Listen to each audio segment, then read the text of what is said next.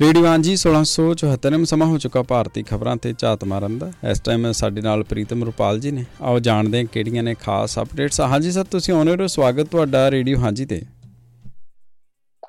ਬਹੁਤ ਸ਼ੁਕਰੀਆ ਰਣਜੋਤ ਜੀ, ਮੇਰੇ ਵੱਲੋਂ ਸਾਰੇ ਸਰੋਤਿਆਂ ਨੂੰ ਸਤਿ ਸ੍ਰੀ ਅਕਾਲ। ਜੋ ਖਾਸ ਖਬਰਾਂ ਨੇ ਵਿੱਚ ਭਾਰਤੀ ਫੌਜ ਦੇ ਮੁਖੀ ਵੱਲੋਂ ਜੰਮੂ ਕਸ਼ਮੀਰ 'ਚ ਪੁੰਛ ਸੈਕਟਰ ਦਾ ਦੌਰਾ ਕੀਤਾ ਗਿਆ ਤੇ ਫੌਜ ਵੱਲੋਂ ਮਾਰੇ ਗਏ 3 ਸਿਵਲੀਅਨਾਂ ਦਾ ਮਾਮਲਾ ਕਾਫੀ ਉੱਭਰ ਕੇ ਸਾਹਮਣੇ ਆ ਰਿਹਾ ਤੇ ਉਧਰ ਫੌਜ ਨੇ ਵੀ ਜਿਹੜੇ ਇਹਦੇ ਜਾਂਚ ਦੇ ਹੁਕਮ ਦਿੱਤੇ ਨੇ। ਉਧਰ ਕਾਂਗਰਸ ਦੇ ਪ੍ਰਧਾਨ ਮੱਲਿਕਾਰਜੁਨ ਖੜਗੇ ਨੇ ਰਾਜ ਸਭਾ ਦੇ ਚੇਅਰਮੈਨ ਦੀ ਚਿੱਠੀ ਦਾ ਜਵਾਬ ਦਿੱਤਾ ਤੇ ਉਹਨਾਂ ਨੇ ਜਗਦੀਪ ਧਨਖੜ ਨੂੰ ਕਿਹਾ ਕਿ ਕੇਂਦਰ ਸਰਕਾਰ ਤੇ ਜਿਹੜਾ ਹੈ ਚੁਣੇ ਹੋਏ ਮੈਂਬਰਾਂ ਦੀ ਜਿਹੜੀ ਮੁਅੱਤਲੀ ਹਾਕਮ ਧਿਰ ਦਾ ਜਿਹੜਾ ਹੈਗਾ ਇੱਕ ਹਥਿਆਰ, ਇਹ ਦੋਸ਼ ਲਾਇਆ।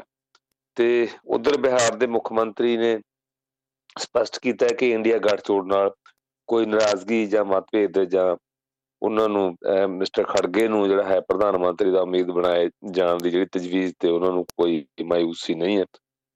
ਤੇ ਉਹ ਪੰਜਾਬ ਵੱਲ ਆਈਏ ਤਾਂ ਵਿਦੇਸ਼ ਪੜ੍ਹਨ ਗਏ ਪੰਜਾਬ ਦੇ 38,000 ਤੋਂ ਵੱਧ ਵਿਦਿਆਰਥੀਆਂ ਸਿਰ ਲਗਭਗ 3,000 ਕਰੋੜ ਦਾ ਕਰਜ਼ਾ ਹੈ ਤੇ ਸਰਵੇਖਣ 'ਚ ਦੱਸਿਆ ਗਿਆ ਕਿ ਮਕਸਦ ਜਿਹੜਾ ਪੜ੍ਹਾਈ ਨਹੀਂ, ਸਗੋਂ ਉਧਰ ਵਿਦੇਸ਼ਾਂ ਦੇ ਵਿੱਚ ਜਾ ਕੇ PR ਹੋਣਾ ਹੈ। ਮਾਪਿਆਂ ਦੀਆਂ ਜ਼ਮੀਨਾਂ ਤੇ ਘਰਾਂ ਨੂੰ ਜਿਹੜਾ ਰਹਿਣ ਕਰਕੇ ਬੈਂਕਾਂ ਤੋਂ ਕਰਜ਼ੇ ਲਏ ਜਾ ਰਹੇ ਨੇ। ਤੇ ਉਧਰ ਫਤਿਹਗੜ੍ਹ ਸਾਹਿਬ ਵਿਖੇ ਸ਼ਹੀਦੀ ਜੋੜ ਮੇਲਾ ਅੱਜ ਤੋਂ ਉਹ ਸ਼ੁਰੂ ਹੋ ਗਿਆ ਤੇ ਹੋਲਾ ਮਹੱਲਾ ਤੇ ਵਿਸਾਖੀ ਤੋਂ ਬਾਅਦ ਇਹ ਪੰਜਾਬ ਦਾ ਜਿਹੜਾ ਹੈ ਵੱਡਾ ਮੇਲਾ ਹੈ। ਤੇ ਉਧਰ ਫਰਾਂਸ ਵੱਲੋਂ ਮਨੁੱਖੀ ਤਸਕਰੀ ਦੇ ਦੋਸ਼ 'ਚ ਵੈਟਰੀ ਹਵਾਈ ਅੱਡੇ ਤੇ ਰੋਕਿਆ ਹਵਾਈ ਜਹਾਜ਼ ਭਾਰਤ ਵਾਪਸ ਭੇਜਿਆ ਗਿਆ।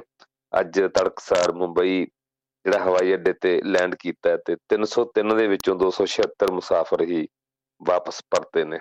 ਤੇ ਇਹ ਜਹਾਜ਼ ਜਿਹੜਾ UAE ਤੋਂ ਜਿਹੜਾ ਹੈਗਾ ਨਿਕਾਰਾਗੁਆ ਨੂੰ ਜਾ ਰਿਹਾ ਸੀ। ਇਹ ਖਾਸ ਖਬਰਾਂ ਨੇ ਜੀ। ਜੀ ਬਹੁਤ ਸ਼ੁਕਰੀਆ। ਸਭ ਤੋਂ ਪਹਿਲਾਂ ਜੇ ਆਪਾਂ ਗੱਲ ਕਰੀਏ ਆਪਣੇ ਜਿਹੜੇ ਪੰਜਾਬ ਤੋਂ ਜਿਹੜਾ ਇਸ ਟਾਈਮ ਦੇ ਉੱਤੇ ਵੱਡੀ ਗਿਣਤੀ ਦੇ ਵਿੱਚ ਲੋਕ ਭੱਜ ਰਹੇ ਨੇ ਪੰਜਾਬ ਤੋਂ ਜਾਂ ਬਾਹਰ ਆ ਰਹੇ ਨੇ ਜਾਂ ਪੜ੍ਹਨ ਆ ਰਹੇ ਵਿਦਿਆਰਥੀਆਂ ਦੀ ਗੱਲ ਆਪਾਂ ਕਰ ਲਈਏ।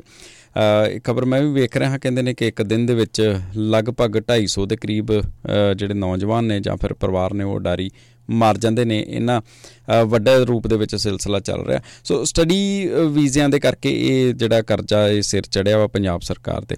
ਸੋ ਕੀ ਇਹਦੇ ਬਾਬਤ ਕੋਈ ਸਰਕਾਰ ਦਾ ਕੋਈ ਕੰਟਰੋਲ ਨਹੀਂ, ਜਾਂ ਫਿਰ ਜਦੋਂ ਇਹ ਕਰਜ਼ੇ ਲੈ ਲਏ ਜਾਂਦੇ ਨੇ ਅਤੇ ਵਾਪਸ ਕੀ ਭੁਗਤਾਨ ਨਹੀਂ ਕੀਤਾ ਜਾਂਦਾ? ਸੋ ਕੀ ਸਰਕਾਰ ਨੂੰ ਇਹਦੇ ਨਾਲ ਕੋਈ ਚੂਨਾ ਲੱਗ ਰਿਹਾ ਵਾ ਜਾਂ ਫਿਰ ਉਹ ਹਾਲੇ ਦੇਣੇ ਬਾਕੀ ਨੇ? ਕੀ ਹੈ ਕੀ ਸਿਲਸਿਲਾ? ਅਸਲ ਦੇ ਵਿੱਚ ਜਿਹੜਾ ਰਣਜੋਤ ਜੀ ਇਹ ਜਿਹੜਾ ਮਸਲਾ ਜਦੋਂ ਸ਼ੁਰੂ ਹੋਇਆ ਬਾਹਰ ਜਾਣ ਦਾ ਬੱਚਿਆਂ ਦੇ, ਖਾਸ ਕਰਕੇ ਕਿਉਂਕਿ ਇਸ ਤੋਂ ਪਹਿਲਾਂ ਜਿਹੜਾ ਹੈ ਸਿਲਸਿਲਾ ਹੋਰ ਤਰ੍ਹਾਂ ਦਾ ਸੀ। ਇੱਥੋਂ ਜਿਹੜੇ ਸੀ ਏਜੰਟ ਤੇ ਉਹ ਗਲਤ ਤਰੀਕੇ ਦੇ ਨਾਲ ਜਾਂ ਹੋਰ ਬੱਚਿਆਂ ਨੂੰ ਵਰਗਲਾ ਕੇ ਜਾਂ ਉਹਨਾਂ ਦੇ ਪੇਰੈਂਟਸ ਨੂੰ ਏਦਾਂ ਕਰਕੇ ਤੇ ਵੱਡੀਆਂ ਰਕਮਾਂ ਲੈ ਕੇ ਇਲੀਗਲ ਭੇਜਦੇ ਸੀ ਬਾਹਰ ਬੱਚਿਆਂ ਨੂੰ ਬਹੁਤ ਜ਼ਿਆਦਾ। ਤੇ ਉਹਦੇ 'ਚ ਕਈ ਵਾਰੀ ਹਾਦਸੇ ਵੀ ਜਿਹੜੇ ਵਾਪਰ ਜਾਂਦੇ ਸੀ, ਜਿਵੇਂ ਇਟਲੀ ਵਾਲਾ ਜਿਹੜਾ ਵੱਡਾ ਹਾਦਸਾ ਸਾਹਮਣੇ ਆਇਆ ਸੀ ਅੱਜ ਤੋਂ ਕੋਈ 25 ਸਾਲ ਪਹਿਲਾਂ। ਤੇ ਇਸੇ ਤਰ੍ਹਾਂ ਜਿਹੜੇ ਹੋਰ ਜਿਹੜੇ ਮਸਲੇ ਆ ਇਹਦੇ ਨਾਲ ਜੁੜੇ ਹੋਏ ਬਹੁਤ ਸਾਰੇ, ਤੇ ਉਹ ਏਦਾਂ ਦੇ ਸੀ ਕਿ ਪੇਰੈਂਟਸ ਵੀ ਸਿਕਿਉਰ ਨਹੀਂ ਸੀ ਮਹਿਸੂਸ ਕਰਦੇ। ਉਹ ਪੈਸੇ ਵੀ ਲਾ ਦਿੰਦੇ ਸੀ ਤੇ ਬੱਚਿਆਂ ਦੇ ਵਿੱਚ ਲਾਲਸਾ ਵੀ ਸੀ ਤੇ ਉਧਰ ਜਾ ਕੇ ਉਹਨਾਂ ਨੂੰ ਬੜੀਆਂ ਸਮੱਸਿਆਵਾਂ ਦਾ ਸਾਹਮਣਾ ਕਰਨਾ ਪੈਂਦਾ ਸੀ। ਤੇ ਕਈ ਵਾਰ ਕਈ ਜਿਹੜੇ ਬੱਚੇ ਲੀਗਲ ਜਦੋਂ ਚਲੇ ਗਏ ਉਹਨਾਂ ਨੂੰ ਪੋਲੀਟੀਕਲ ਅਸਾਈਲਮ ਵਗੈਰਾ ਵੀ ਲੈਣੀ ਪਈ ਪਿਛਲੇ ਮਾਮਲਿਆਂ ਦੇ ਵਿੱਚ, ਜਦੋਂ ਪੰਜਾਬ ਦੇ ਹਾਲਾਤ ਖਰਾਬ ਸੀ ਤੇ ਉਹਦਾ ਬਹਾਨਾ ਬਣਾ ਕੇ ਕਿ ਸਾਨੂੰ ਉੱਥੇ ਪੁਲਿਸ ਤੋਂ ਖਤਰਾ ਹੈ ਜਾਂ ਹੋਰ ਹੈ। ਤੇ ਉਹਨਾਂ ਦਾ ਨੁਕਸਾਨ ਇਹ ਹੋਇਆ ਕਿ ਉਹ ਬੱਚੇ ਅਜੇ ਤੱਕ ਵਤਨ ਵਾਪਸ ਨਹੀਂ ਆ ਸਕਦੇ। ਜੇ ਕੋਈ ਲੁਕ ਛਿਪ ਕੇ ਆਉਂਦੇ ਆ ਤਾਂ ਨੇਪਾਲ ਦੇ ਰਸਤੇ ਜਾਂ ਹੋਰ ਤਰੀਕੇ ਦੇ ਨਾਲ ਆਉਂਦੇ ਆ। ਤੇ ਜਿਹੜਾ ਇਹ ਮਸਲਾ ਇੱਕ ਸੌਖਾ ਤਰੀਕਾ ਫਿਰ ਬਾਅਦ ਦੇ ਵਿੱਚ ਲੱਭਿਆ, ਜਿਹਦੇ ਵਿੱਚ ਕੁਛ ਜਿਹੜੇ ਭਾਰਤੀ ਜਿਹੜੇ ਕੁਛ ਏਜੰਟ ਸੀ ਜਾਂ ਇੱਥੋਂ ਦੇ ਜਿਹੜੇ ਕੰਮ ਕਰਦੇ ਸੀ ਇਲੀਗਲ ਭੇਜਣ ਦਾ, ਜਦੋਂ ਇਹ ਪਤਾ ਲੱਗਿਆ ਕਿ ਸਟੱਡੀ ਵਾਲੀ ਜਿਹੜੀ ਗੱਲ ਜਦੋਂ ਸ਼ੁਰੂਆਤ ਹੋਈ, ਇੱਕ ਨਵਾਂ ਇਹ ਦਰਵਾਜ਼ਾ ਖੁੱਲਿਆ ਜਿਹੜਾ ਪੜ੍ਹਾਈ ਵਾਲਾ ਜਾਂ ਅਧਿਐਨ ਵਾਲਾ ਕਹਿ ਲਓ ਜਾਂ ਹਾਇਰ ਸਟੱਡੀ ਵਾਲਾ। ਪਹਿਲਾਂ ਜੈਨੂਅਨ ਜਿਹੜੇ ਬੱਚੇ ਸੀ ਉਹ ਜਾਂਦੇ ਸੀ, ਜਿਹੜੇ ਬਾਹਰ ਹਾਇਰ ਐਜੂਕੇਸ਼ਨ ਲਈ ਜਾਂਦੇ ਸੀ, ਭਾਵੇਂ ਉਹ ਮੈਡੀਕਲ ਦੀ ਐਜੂਕੇਸ਼ਨ ਸੀ, ਭਾਵੇਂ ਇੰਜੀਨੀਅਰਿੰਗ ਦੀ ਸੀ, ਭਾਵੇਂ ਹੋਰ ਏਦਾਂ ਦੀਆਂ ਸੀ। ਤੇ ਫਿਰ ਜਦੋਂ ਇਹ ਸ਼ੁਰੂ ਹੋ ਗਿਆ ਖਾਸ ਕਰਕੇ ਜਿਹੜਾ ਜਿਹਨੂੰ ਆਪਾਂ ਬੰਗਲੌਰ ਦਾ ਜਿਹੜਾ ਏਰੀਆ, ਜਿਹਨੂੰ ਸਿਲਿਕਨ ਵੈਲੀ ਕਹਿੰਦੇ ਆ ਇੰਡੀਆ ਦੀ, ਤੇ ਇੱਥੋਂ ਹੀ ਜਿਹੜੇ ਹੈ ਇੰਜੀਨੀਅਰ ਵਗੈਰਾ ਪੈਦਾ ਹੋਣੇ ਸ਼ੁਰੂ ਹੋ ਗਏ, ਖਾਸ ਕਰਕੇ ਸੈਮੀ ਕੰਡਕਟਰ ਵਗੈਰਾ 'ਚ। ਤੇ ਫਿਰ ਇਹ ਸਿਲਸਿਲਾ ਘਟ ਗਿਆ। ਤੇ ਪਰ ਇਸ ਆੜ ਦੇ ਵਿੱਚ ਜਿਹੜੀਆਂ ਉੱਥੇ ਨਵੀਆਂ-ਨਵੀਆਂ ਯੂਨੀਵਰਸਿਟੀਆਂ, ਨਵੇਂ ਇੰਸਟੀਚਿਊਟ ਹੋਰ ਉਹਨਾਂ ਦੀ ਮਸ਼ਰੂਮਿੰਗ ਹੋ ਗਈ, ਖਾਸ ਕਰਕੇ US ਦੇ ਵਿੱਚ ਤੇ ਅਮਰੀਕਾ ਦੇ ਵਿੱਚ। ਉਸ ਤੋਂ ਬਾਅਦ ਨਿਊਜ਼ੀਲੈਂਡ, ਆਸਟ੍ਰੇਲੀਆ, ਇਹਨਾਂ ਦਾ ਨੰਬਰ ਆਉਂਦਾ ਹੈ। ਤੇ ਇਹ ਇੱਕ ਨਵਾਂ ਤਰੀਕਾ ਜਿਹੜਾ ਉਹਨਾਂ ਨੂੰ ਲੱਭ ਗਿਆ ਕਿ ਮੋਟੀਆਂ ਰਕਮਾਂ, ਮੋਟੀਆਂ ਫੀਸਾਂ ਲੈ ਕੇ ਜਿਹੜੇ ਬੱਚਿਆਂ ਨੂੰ ਉੱਧਰ ਐਡਮਿਸ਼ਨਾਂ ਕਰ ਦਿਓ। ਤੇ ਇਹ ਵੀ ਇੱਕ ਨਵੀਂ ਕੋਸ਼ਿਸ਼ ਕੀਤੀ ਗਈ ਕਿ ਐਟ ਦਾ ਵੈਰੀ ਬਿਗਨਿੰਗ, ਕਿਉਂਕਿ ਪਹਿਲਾਂ ਉੱਥੇ ਹਾਇਰ ਐਜੂਕੇਸ਼ਨ ਲਈ ਸਾਡੇ ਸਟੂਡੈਂਟ ਜਾਂਦੇ ਸੀ, ਤੇ ਹੁਣ ਇਹ ਹੋਇਆ ਵੀ +2 ਕਰਨ ਤੋਂ ਬਾਅਦ ਜਾਂ ਮੈਟ੍ਰਿਕ ਕਰਨ ਤੋਂ ਬਾਅਦ ਬਿਨਾਂ ਕਿਸੇ ਗੈਪ ਤੋਂ, ਕਿਉਂਕਿ ਉੱਥੋਂ ਦੀਆਂ ਸਰਕਾਰਾਂ ਦੇ ਆਪਣੇ ਨੇਮ, ਆਪਣੇ ਰੂਲ ਨੇ, ਉਹ ਵੀ ਫਾਲੋ ਕਰਨੇ ਪੈਂਦੇ ਨੇ। ਤੇ ਉੱਥੇ ਦੀਆਂ ਜਾ ਕੇ ਜਿਹੜੀਆਂ ਇੰਸਟੀਚਿਊਟ ਨੇ, ਜਿਹੜੀਆਂ ਬਾਅਦ ਦੇ ਵਿੱਚ ਨਵੀਆਂ ਵੀ ਬਹੁਤ ਸਾਰੀਆਂ ਖੁੱਲੀਆਂ, ਖਾਸ ਕਰਕੇ ਫੂਡ ਪ੍ਰੋਸੈਸਿੰਗ 'ਚ, ਹੋਰ ਏਦਾਂ ਦੇ ਜਿਹੜੇ ਨਵੀਆਂ ਜਿਹੜੀਆਂ ਟੈਕਨੋਲੋਜੀ ਉਹਨਾਂ ਦੇ ਵਿੱਚ, ਤੇ ਉੱਥੇ ਬੱਚੇ ਜਾਂਦੇ ਆ ਇੱਥੋਂ ਜਿਹੜਾ ਹੈ ਕਰਕੇ। ਇਹਦੇ ਨਾਲ ਜਿਹੜੇ ਦੋ ਤਰ੍ਹਾਂ ਦਾ ਬਿਜ਼ਨਸ ਬਹੁਤ ਜਿਹਦੀ ਮਸ਼ਰੂਮਿੰਗ ਹੋਈ ਇੰਡੀਆ ਦੇ ਵਿੱਚ। ਇੱਕ ਜਿਹੜੇ ਕੋਚਿੰਗ ਸੈਂਟਰ, ਜਿਹੜੇ ਆਇਲਸ ਵਗੈਰਾ ਦੀ ਤਿਆਰੀ ਜਿਹੜੀ ਹੈ ਉਹ ਕਰਾਉਂਦੇ ਆ, ਤੇ ਉਹ ਹੀ ਜਿਹੜੇ ਅੱਗੇ ਏਜੰਟਾਂ ਦੇ ਨਾਲ ਉਹਨਾਂ ਦੇ ਸੰਬੰਧ ਨੇ, ਤੇ ਉਹ ਜਿਹੜੇ ਹੈ ਉਹ ਇਸ ਤਰੀਕੇ ਨਾਲ ਭੇਜਦੇ ਆ। ਹੁਣ ਜਿਹੜੀ ਅਗਲੀ ਗੱਲ, ਜਿਹੜਾ ਤੁਹਾਡਾ ਨੁਕਤਾ ਹੈ, ਖਾਸ ਕਰਕੇ ਜਿਹੜੀ ਖਬਰ ਆਪਾਂ ਅੱਜ ਸਾਂਝੀ ਕਰ ਰਹੇ ਹਾਂ, ਉਹ ਇਹ ਹੈ ਕਿ ਜਾਣ ਦਾ ਜਿਹੜਾ ਹੈਗਾ ਉਹਨਾਂ ਕੋਲੇ, ਬੱਚਿਆਂ ਕੋਲੇ ਸੋਰਸ ਜਿਹੜਾ ਹੈ ਉਹ ਕੀ ਹੈ। ਤੇ ਕੁੱਲ ਮਿਲਾ ਕੇ ਜਿਹੜਾ ਉਹ ਸੋਰਸ ਹੈ ਉਹ ਹੈਗਾ ਕਿ ਆਮ ਘਰਾਂ ਦੇ ਬੱਚੇ ਜਦੋਂ ਜਾਂਦੇ ਆ, ਤੇ ਉਹਨਾਂ ਕੋਲੇ ਪੈਸਾ ਨਹੀਂ ਹੈ, ਜਾਂ ਬਿਲਕੁਲ ਜਿਹੜੇ ਆਪਾਂ ਕਹੀਏ ਕਿ ਲੋਅਰ ਮਿਡਲ ਕਲਾਸ ਦੇ ਬੱਚੇ ਜਾਂਦੇ ਆ। ਫਿਰ ਉਹ ਕਈ ਵਾਰੀ ਪੇਰੈਂਟਸ ਆਪਣੀਆਂ ਜ਼ਮੀਨਾਂ, ਕੋਈ ਜਿਹਦੇ ਕੋਲੇ ਕੋਈ ਥੋੜਾ ਜਿਹਾ ਗੁਜ਼ਾਰਾ, ਉਹ ਵੇਚ ਵੀ ਦਿੰਦੇ ਆ, ਤੇ ਕਈ ਫਿਰ ਜ਼ਮੀਨਾਂ ਗਹਿਣੇ ਕਰਦੇ ਆ। ਤੇ ਇਹਦੇ ਨਾਲ ਜਿਹੜੀ ਇੱਕ ਨਵੀਂ ਗੱਲ ਸ਼ੁਰੂ ਹੋਈ ਬੈਂਕਾਂ ਦੇ ਕਰਜ਼ਿਆਂ ਦੀ, ਕਿਉਂਕਿ ਜਿਹੜਾ ਹੈਗਾ ਸਟੱਡੀ ਵਾਸਤੇ ਇੱਕ ਲੋਨ ਦਾ ਜਿਹੜਾ ਹੈਗਾ, RBI ਦਾ ਪਹਿਲਾਂ ਤੋਂ ਹੀ ਇੱਕ ਮੱਦ ਹੈਗੀ ਹੈ ਕਿ ਹਾਇਰ ਐਜੂਕੇਸ਼ਨ ਵਾਸਤੇ ਜਿਹੜੇ ਬੱਚੇ ਹੈ, ਵਿਦਿਆਰਥੀ ਹੈ, ਉਹ ਕਿਉਂਕਿ RBI ਦਾ ਰੂਲ ਹੈ, ਜਿਹੜੀਆਂ ਵੀ ਸਾਡੀਆਂ ਨੈਸ਼ਨਲਾਈਜ਼ਡ ਬੈਂਕ ਨੇ ਜਾਂ ਪ੍ਰਾਈਵੇਟ ਬੈਂਕ ਨੇ ਜਾਂ ਕੋਪਰੇਟ ਬੈਂਕ ਨੇ, ਉਹਨਾਂ ਤੋਂ ਕਰਜ਼ਾ ਪੜ੍ਹਾਈ ਵਾਸਤੇ ਲੈ ਸਕਦੇ ਆ ਆਸਾਨ ਕਿਸ਼ਤਾਂ ਦੇ ਵਿੱਚ। ਤੇ ਪੜ੍ਹਨ ਤੋਂ ਬਾਅਦ ਜਦੋਂ ਉਹਨਾਂ ਨੂੰ ਕੰਮ ਮਿਲ ਜਾਂਦਾ, ਤਾਂ ਫਿਰ ਉਸ ਤੋਂ ਬਾਅਦ ਉਹ ਕਰਜ਼ੇ ਦੀ ਜਿਹੜੀ ਆ ਵਾਪਸੀ ਕਰਨੀ ਹੁੰਦੀ ਹੈ। ਹੁਣ ਉਹ ਇਸ ਰੂਲ ਦੇ ਜਾਂ ਨੇਮ ਦੀ ਆੜ ਦੇ ਵਿੱਚ ਫਿਰ ਇਹ ਕੰਮ ਸ਼ੁਰੂ ਹੋ ਗਿਆ। ਤੇ ਕਿਉਂਕਿ ਬੈਂਕਾਂ ਨੇ ਵੀ ਆਪਣੇ ਟਾਰਗੇਟ ਪੂਰੇ ਕਰਨੇ ਹੁੰਦੇ ਆ, ਇਹਦੇ 'ਚ ਇਹ ਨਹੀਂ ਕਿ ਇਕੱਲੇ ਬੱਚੇ ਜ਼ਿੰਮੇਵਾਰ ਨੇ, ਇਕੱਲੇ ਪੇਰੈਂਟਸ ਜ਼ਿੰਮੇਵਾਰ ਨੇ। ਤੇ ਇਹ ਇੱਕ ਤਰ੍ਹਾਂ ਦਾ ਇੱਕ ਜਿਹੜਾ ਹੈਗਾ ਕਲਿੱਕ ਜਿਹਾ ਬਣ ਜਾਂਦਾ, ਜਾਂ ਇੱਕ ਨੈਕਸਸ ਜਿਹਾ ਬਣ ਜਾਂਦਾ, ਜਿਹਦੇ ਵਿੱਚ ਆਪਣੀ ਆਪਣੀ ਜਿਹੜੀ ਕਾਰਵਾਈ ਹੁੰਦੀ ਹੈ। ਕਿਉਂਕਿ ਬੈਂਕਾਂ ਦੇ ਜਿਹੜੇ ਸਭ ਤੋਂ ਪਹਿਲਾਂ ਟਾਰਗੇਟ ਜਿਹੜੇ ਅਚੀਵ ਨਹੀਂ ਸੀ ਹੁੰਦੇ, ਕਿਉਂਕਿ ਐਗਰੀਕਲਚਰ ਲੋਨ ਦੇ ਜਾਂ ਹਾਊਸਿੰਗ ਲੋਨ ਦੇ ਟਾਰਗੇਟ ਮੋਸਟਲੀ ਅਚੀਵ ਹੋ ਜਾਂਦੇ ਆ। ਤੇ ਉਹ ਏਦਾਂ ਦੇ ਜਿਹੜੇ ਟਾਰਗੇਟ ਸੀ, ਜਿਹੜੇ ਸਟੱਡੀ ਵੀਜ਼ੇ ਵਾਲੇ, ਮਾਫ ਕਰਨਾ, ਜਿਹੜੇ ਸਟੱਡੀ ਵਾਲੇ, ਹਾਇਰ ਐਜੂਕੇਸ਼ਨ ਵਾਲੇ। ਤੇ ਹੁਣ ਦੋ ਗੱਲਾਂ ਇਕੱਠੀਆਂ ਹੋ ਗਈਆਂ। ਇਹ ਉਧਰੋਂ ਸਟੱਡੀ ਵੀਜ਼ਾ ਜਿਹੜਾ ਹੈ ਉਹ ਸ਼ੁਰੂ ਕਰਤਾ ਬਾਹਰਲੇ ਮੁਲਕਾਂ ਨੇ, ਜਿਹੜੇ ਐਮੀਗ੍ਰੈਂਟ ਵੀਜ਼ਾ ਜਿਹੜਾ ਕੰਮ ਵਾਸਤੇ ਜਾਂ ਹੋਰ ਨਹੀਂ ਸੀ ਮਿਲਦਾ, ਤੇ ਨਾਲ ਹੀ ਜਿਹੜਾ ਹੈਗਾ ਸੀ ਸਟੱਡੀ ਲੋਨ ਸ਼ੁਰੂ ਹੋ ਗਏ। ਉਹ ਦੋਨਾਂ ਦਾ ਜਿਹੜਾ ਸੋਨੇ ਤੇ ਸੁਹਾਗੇ ਵਾਲੀ ਗੱਲ ਜਿਹੜੀ ਇਹ ਹੋ ਗਈ ਕਿ ਬੱਚਿਆਂ ਨੂੰ ਲਗਾਤਾਰ ਜਿਹੜੇ ਹੈਗੇ ਈਜ਼ੀ ਜਿਹੜਾ ਹੋਇਆ ਪੈਸਾ ਮਿਲ ਗਿਆ ਦੇਣ ਵਾਸਤੇ, ਤੇ ਉਹਨਾਂ ਯੂਨੀਵਰਸਿਟੀਆਂ 'ਚ ਭਰਨ ਵਾਸਤੇ। ਤੇ ਉਧਰੋਂ ਸੀ ਉਹਨਾਂ ਨੂੰ ਵੀਜ਼ੇ ਵੀ ਸੌਖੇ ਮਿਲ ਗਏ। ਤੇ ਜਿਹੜੇ ਬੱਚੇ ਥੋੜੀ ਜਿਹੀ ਕੋਸ਼ਿਸ਼ ਕਰਕੇ ਕਰਦੇ ਆ, ਕਿਸੇ ਵੇਲੇ ਰਣਜੋਤ ਜੀ ਹੁੰਦਾ ਸੀ ਕਿ ਜਿਹੜੇ ਆਇਲਸ ਵਗੈਰਾ ਜਾਂ ਹੋਰ ਏਦਾਂ ਦੇ ਜਿਹੜੇ ਟੈਸਟ ਜਿਹੜੇ ਲਏ ਜਾਂਦੇ ਨੇ, ਟੋਫਲ ਹੈ ਜਾਂ ਹੋਰ, ਤੇ ਉਹਦੇ 'ਚ ਪਹਿਲਾਂ ਉਹਦੇ ਬਹੁਤ ਜ਼ਿਆਦਾ ਬੈਂਡ ਚਾਹੀਦੇ ਹੁੰਦੇ ਸੀ ਬਾਹਰ ਜਾਣ ਵਾਸਤੇ, ਸਟੱਡੀ ਵਾਸਤੇ ਵੀ ਭਾਵੇਂ ਜਾਂ ਕਿਸੇ ਕੰਮ ਵਾਸਤੇ ਵੀ। ਉਹ ਘਟਦੇ ਬਹੁਤ ਥੱਲੇ ਲਿਆਏ ਹੁਣ ਜਿਹੜੀਆਂ ਉੱਥੋਂ ਦੀਆਂ ਐਜੂਕੇਸ਼ਨ ਇੰਸਟੀਚਿਊਟ ਨੇ ਜਾਂ ਯੂਨੀਵਰਸਿਟੀਆਂ। ਉਹ ਕਹਿੰਦੇ ਵੀ ਤੁਹਾਡੇ 5+ ਜਿਹੜੇ ਬੈਂਡ ਹੈ ਤਾਂ ਵੀ ਅਸੀਂ ਤੁਹਾਨੂੰ ਐਡਮਿਸ਼ਨ ਦੇ ਦਿਆਂਗੇ। ਸੋ ਇੱਕ ਤਰ੍ਹਾਂ ਦਾ ਇਹ ਜਿਹੜਾ ਇਹ ਇੱਕ ਨੈਕਸਸ ਸੀ, ਉਹ ਭਾਵੇਂ ਇੱਕ ਪੋਜ਼ਿਟਿਵ ਵਾਲੇ ਪਾਸੇ ਸੀ, ਪਰ ਉਹ ਫਿਰ ਦੂਜੇ ਪਾਸੇ ਨੂੰ ਤੁਰ ਪਿਆ। ਹੁਣ ਇਹਦੀ ਜਿਹੜੀ ਸੱਚੀ ਗੱਲ ਇਹ ਹੈ ਕਿ ਕੋਈ ਬੱਚਾ ਉੱਥੇ ਪੜ੍ਹਨ ਨਹੀਂ ਜਾਂਦਾ, ਇਹ ਸਾਰੇ ਉੱਥੇ PR ਲੈਣ ਵਾਸਤੇ ਜਾਂਦੇ ਆ ਕਿ ਸਾਨੂੰ ਕਿਸੇ ਨਾ ਕਿਸੇ ਤਰੀਕੇ ਨਾਲ ਉੱਥੋਂ ਦੀ ਇੱਕ ਵਾਰੀ ਪਰਮਾਨੈਂਟ ਰੈਜ਼ੀਡੈਂਟ ਜਿਹੜੀ ਉਹ ਮਿਲ ਜੇ, ਤੇ ਉੱਥੇ ਫਿਰ ਅਸੀਂ ਕੰਮ ਲੱਭ ਲਈਏ। ਤੇ ਪੜ੍ਹਾਈ ਦੇ ਦੌਰਾਨ ਵੀ ਜਿਹੜਾ ਹੈ ਉਹ ਕੁਛ ਤਾਂ ਕਈ ਥਾਂ ਤੇ ਤਾਂ ਕਈ ਸਟੇਟਾਂ ਨੇ ਜਾਂ ਹੋਰ ਹੈ ਇਹ ਅਲਾਓ ਕੀਤਾ ਹੋਇਆ, ਭਾਵੇਂ US ਦੀਆਂ, ਭਾਵੇਂ ਕੈਨੇਡਾ ਦੀਆਂ ਨੇ, ਭਾਵੇਂ ਦੂਜੇ ਕੰਟਰੀ ਹੈ, ਕਿ ਪੜ੍ਹਨ ਦੇ ਦੌਰਾਨ ਉਹ ਪਾਰਟ ਟਾਈਮ ਜਿਹੜਾ ਹੈ 2 ਘੰਟੇ ਜਾਂ 3 ਘੰਟੇ ਜਿਹੜਾ ਹੈਗਾ ਉਹ ਕੰਮ ਕਰ ਸਕਦੇ ਆ, ਜਾਂ ਵੀਕਐਂਡ ਤੇ ਕੰਮ ਕਰ ਸਕਦੇ ਆ। ਤੇ ਉਸ ਦੇ ਨਾਲ ਨਾਲ ਫਿਰ ਉਹ ਚੋਰੀ ਛਿਪੇ ਹੋਰ ਇੱਧਰ ਉੱਧਰ ਵੀ ਜਿਹੜਾ ਹੈ ਕੰਮ ਕਰਦੇ ਆ। ਤੇ ਉਸ ਤੋਂ ਬਾਅਦ ਕੀ ਹੁੰਦਾ ਕਿ ਨਾਲ ਦੀ ਨਾਲ ਜਦੋਂ ਉਹ ਤੁਸੀਂ ਵੱਧ ਜਾਣਦੇ ਹੋ ਜਿਹੜੇ ਲੋਕ ਬਾਹਰ ਬੈਠੇ ਹੋ, ਇਹ ਵਰਤਾਰਾ ਖੈਰ ਮੇਰੇ ਨਾਲ, ਤੇ ਕਿ ਉਹ ਨਾਲ ਨਾਲ ਆਪਣੀ ਜਿਹੜੀ ਫਾਈਲ ਹੋਰ ਸਾਰਾ ਸ਼ੁਰੂ ਕਰਦੇ ਆ PR ਵਾਸਤੇ।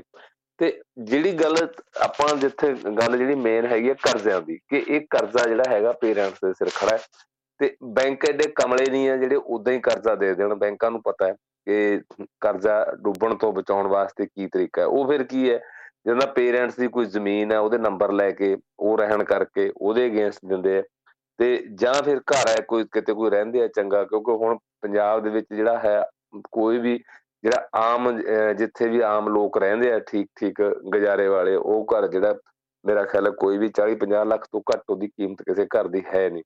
ਤੇ ਉਹਦੀ ਜਿਹੜੀ ਰਜਿਸਟਰੀ ਵਗੈਰਾ ਆਪਣੇ ਕੋਲੇ ਰੱਖ ਕੇ, ਘਰ ਦੇ ਕਾਗਜ਼ ਰੱਖ ਕੇ, ਫਿਰ ਉਹ ਜਿਹੜਾ ਹੈਗਾ ਵੀਜ਼ਾ ਜਿਹੜਾ ਪੈਸਾ ਜਿਹੜਾ ਕਰਜ਼ਾ ਦਿੰਦੇ ਆ।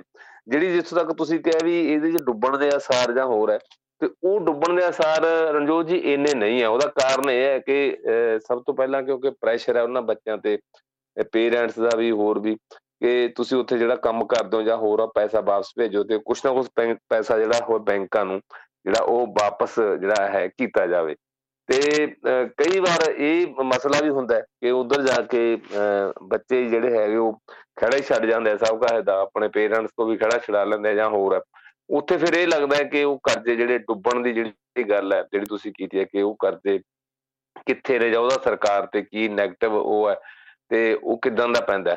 ਤੇ ਪਰ ਜਿਹੜੀਆਂ ਹੁਣ ਤੱਕ ਖਾਸ ਕਰਕੇ ਚਲੋ ਕੋਆਪਰੇਟਿਵ ਬੈਂਕਾਂ ਦਾ ਥੋੜਾ ਜਿਹਾ ਇੱਕ ਹੋਰ ਤਰ੍ਹਾਂ ਦਾ ਹੈਗਾ ਸਿਲਸਿਲਾ, ਤੇ ਜਿੰਨੇ ਵੀ ਇੱਥੇ ਕਮਰਸ਼ੀਅਲ ਬੈਂਕ ਨੇ ਜਾਂ ਪ੍ਰਾਈਵੇਟ ਬੈਂਕ ਨੇ, ਤੇ ਉੱਥੋਂ ਉਹਨਾਂ ਦਾ ਕੋਈ ਇੱਦਾਂ ਦਾ ਨਹੀਂ ਹੈ ਕਿ ਜਿੱਥੇ ਕੋਈ ਕਰਜ਼ੇ ਡੁੱਬਣ ਦੀ ਜ਼ਿਆਦਾ ਜਿਹੜੀ ਹੈ ਉਹ ਸੰਭਾਵਨਾ। ਤੇ ਪਰ ਕਿਉਂਕਿ ਇਹਦੇ 'ਚ ਜਿਹੜੀ ਵੱਡੀ ਗੱਲ ਇਹ ਹੈ ਕਿ ਜਿਹੜਾ ਕਰਜ਼ਾ ਤਾਂ ਜਿਹੜਾ ਹੈ ਕਰਜ਼ਾ ਹੀ ਹੁੰਦਾ, ਤੇ ਉਹਦੇ 'ਚ ਫਿਰ ਇਹ ਹੈ ਕਿ ਕਦੋਂ ਆਉਣਾ ਉਹ ਕਰਜ਼ਾ, ਕਿੰਨੇ ਚਿਰ 'ਚ ਆਉਣਾ ਹੈ ਜਾਂ ਹੋਰ ਹੈ, ਇਹ ਇੱਕ ਜਿਹੜੀ ਜਿਹੜੀ ਵੱਡੀ ਗੱਲ ਹੈ। ਜਿਹੜੇ ਇਹਦੇ 'ਚ ਮੈਂ ਥੋੜਾ ਜਿਹਾ ਇੱਕ ਹੋਰ ਦੱਸ ਦਿਆਂ ਵੀ, ਜਿੰਨੀਆਂ ਸਾਡੀਆਂ ਖਾਸ ਕਰਕੇ ਜਾਂ ਕੋਆਪਰੇਟਿਵ ਬੈਂਕਸ ਨੇ ਜਿਹੜੀਆਂ ਐਗਰੀਕਲਚਰ ਦੇ ਉਹਦੇ ਨਾਲ ਚੱਲਦੀਆਂ, ਜਾਂ ਗ੍ਰਾਮੀਣ ਜਿਹੜੀਆਂ ਬੈਂਕਾਂ ਨੇ, ਤੇ ਉੱਥੇ ਜਿਹੜੀ ਵਾਪਸੀ ਦਾ ਸਿਲਸਿਲਾ, ਕਿਉਂਕਿ ਜਿੱਥੇ ਇਹ ਖੇਤੀ ਕਰਜ਼ਿਆਂ ਵਾਂਗ ਕਰਜ਼ੇ ਦਿੱਤੇ ਹੁੰਦੇ ਆ, ਉੱਥੇ ਜਿਹੜਾ ਇਹ ਸਿਲਸਿਲਾ ਹੁੰਦਾ ਹੈ ਕਿ ਉਹ ਛਮਾਹੀ ਜਿਹੜਾ ਹੈਗਾ ਉਹ ਉਹਦੀ ਕਿਸ਼ਤ ਦੇਣੀ ਹੁੰਦੀ ਹੈ, ਤੇ ਨਹੀਂ ਆਮ ਤੌਰ ਤੇ ਜਿਹੜਾ ਹੈ ਕਿ ਮਹੀਨੇ ਬਾਅਦ ਜਿਹੜੀ ਹੈ ਇਹ ਕਿਸ਼ਤ ਦੇਣੀ ਹੁੰਦੀ ਹੈ। ਜਿਹੜੀ ਅਗਲੀ ਗੱਲ ਜਿਹੜੀ ਇਹਦੇ 'ਚ ਉਹ ਹੈ ਕਿ ਬੈਂਕ ਉਹਨਾਂ ਚਿਰ ਜਿਹੜਾ ਉਹ ਕਰਜ਼ਾ ਜਿਹੜਾ ਹੈਗਾ ਤੇ ਉਹ ਬਲੋਕ ਰਹਿੰਦਾ ਜਿੰਨਾ ਚਿਰ ਬੱਚੇ ਦੀ ਸਟੱਡੀ ਕੰਪਲੀਟ ਨਹੀਂ ਹੁੰਦੀ। ਉਹਦੇ ਲਈ ਫਿਰ ਪਹਿਲਾਂ ਇਹ ਸਰਟੀਫਿਕੇਟ ਦੇਣਾ ਪੈਂਦਾ ਕਿ ਬੱਚੇ ਦੀ ਜਿਹੜੀ ਸਟੱਡੀ ਹੈ 1 ਸਾਲ ਦੇ ਵਿੱਚ ਕੰਪਲੀਟ ਹੋ ਜਾਏਗੀ, 2 ਸਾਲ 'ਚ ਕੰਪਲੀਟ ਹੋ ਜਾਏਗੀ, 3 ਸਾਲ 'ਚ ਹੋ ਜਾਏਗੀ। ਕਿਉਂਕਿ ਇੱਥੇ ਜੇ ਤੁਸੀਂ ਇੱਥੇ ਵੀ ਸਟੱਡੀ ਕਰਨੀ ਹੈ ਤਾਂ ਵੀ ਬੈਂਕ ਜਿਹੜਾ ਲੋਨ ਦਿੰਦੇ। ਫਰਜ਼ ਕੀਤਾ ਕਿਸੇ ਨੇ MBBS ਕਰਨੀ ਹੈ, ਹੁਣ MBBS ਦੀ ਜਿਹੜੀ ਸਟੱਡੀ ਹੈ ਲਗਭਗ 5 ਸਾਲ ਲੱਗ ਜਾਂਦੇ ਉਹਦੇ ਤੇ, ਤਾਂ 5 ਸਾਲ ਉਹਦੀ ਕੋਈ ਕਿਸ਼ਤ ਜਿਹੜੀ ਕਰਜ਼ੇ ਦੀ ਨਹੀਂ ਦੇਣੀ ਹੁੰਦੀ ਜਿਹੜੇ ਇੱਥੇ ਜਿਹੜੇ ਹੁੰਦੇ, ਤੇ ਉਸ ਤੋਂ ਬਾਅਦ ਉਹਦੀਆਂ ਜਿਹੜੀਆਂ ਹੈਗੀਆਂ ਵਾਪਸੀ ਸ਼ੁਰੂ ਹੁੰਦੀ ਹੈ। ਤੇ ਉਹ ਲੱਗਦਾ ਤਾਂ ਏਦਾਂ ਕਿ ਇਹਦਾ ਜਿਹੜਾ ਵਿਆਜ ਹੈ ਬਹੁਤ ਘੱਟ ਹੈ ਜਾਂ ਹੋਰ ਹੈ, ਤੇ ਪਰ ਕਿਉਂਕਿ ਬਾਅਦ ਦੇ ਵਿੱਚ ਜਦੋਂ ਫਿਰ ਬੈਂਕਾਂ ਨੇ ਉਹ ਪੈਸਾ ਵਾਪਸ ਲੈਣਾ ਜਾਂ ਹੋਰ ਹੈ, ਫਿਰ ਉਹ ਜਿਹੜਾ ਸਾਰਾ ਪਿਛਲਾ ਉੱਥੋਂ ਇਹ ਸ਼ੁਰੂ ਕਰ ਲੈਂਦੇ।